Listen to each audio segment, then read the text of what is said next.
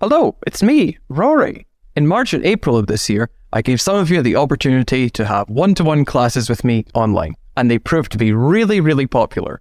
So, we're opening up the schedule for classes in May now. So, if you want to prepare for IELTS with me, or improve your general English, or do a mock IELTS speaking or writing test, you can do that. Go to successwithielts.com/Rory to sign up. I'll see you soon. Hello, and welcome into the world of graphs. IELTS Academic Writing Task 1. Hey, are you excited? Dear listener, you should be, because now we're gonna discuss a line graph, a really interesting line graph which we took from Cambridge Tests 17, the freshest IELTS book, so it's an official task.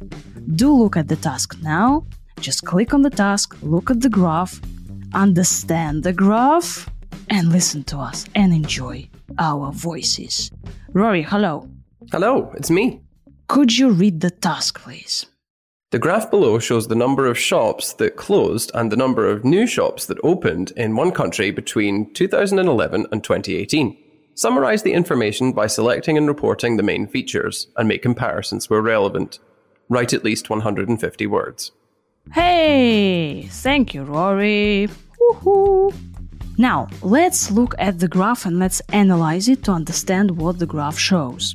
So, how do we understand it for ourselves? So, we have closures and openings. Yeah. So, what is it? So, how many shops opened? How many shops closed? Yeah. So, we have numbers, right? So, we have 6,000, 8,000 shops, for example, closed. Right, so how many shops closed, how many shops opened, new shops, right, in one country. We don't know where, and we know when, so it's the past. So we are using the past here, opened, or by 2018, 6,000 shops had opened. And if we look at the graph, what key features do we see? So first of all, there were more shops which closed down or more shops which opened? What do we see throughout the period? It looks like there are more closures than openings in general. That's not very positive, is it? Oh well. And then there's this huge drop in 2015. Right. This is for closures. Lots of shops closed down in 2015. Yeah, we have to mention No, this. they didn't. Far fewer than average. Only about 500. What, opened? Closed. Wait. So closures for 2015, we had a drop. Yeah, there were fewer shops closing. Yeah, okay, right, fine. Yeah, I understood. This is difficult though, because when you talk about usually when it's going down, it sounds like it's bad, but obviously if fewer shops are closing, that's pretty good. We shouldn't be doing any evaluations of this trend, of course, but it's good. That means if it's this little this dip, then not a little dip, a huge one, then it's good. There's fewer shops closing. Hooray! People get to keep their jobs. Yeah, listen, do you understand that? So 2015, fewer shops closed down. Yeah? Okay? Yeah.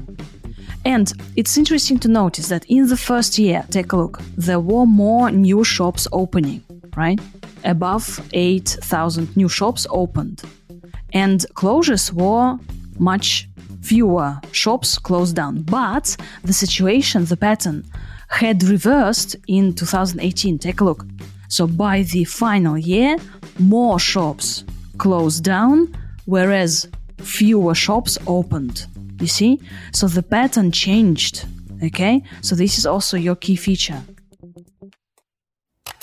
The line graph presents information on Store closures and openings in a country.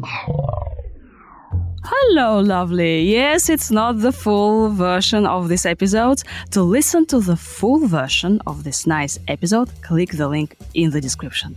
Every week, Rory and I are discussing IELTS Task 1 and Task 2. We give you super gorgeous grammar and super lovely vocabulary for your graphs and essays. We also give you structures, and you're gonna get a nice example of essays and graphs and productive, effective life hacks.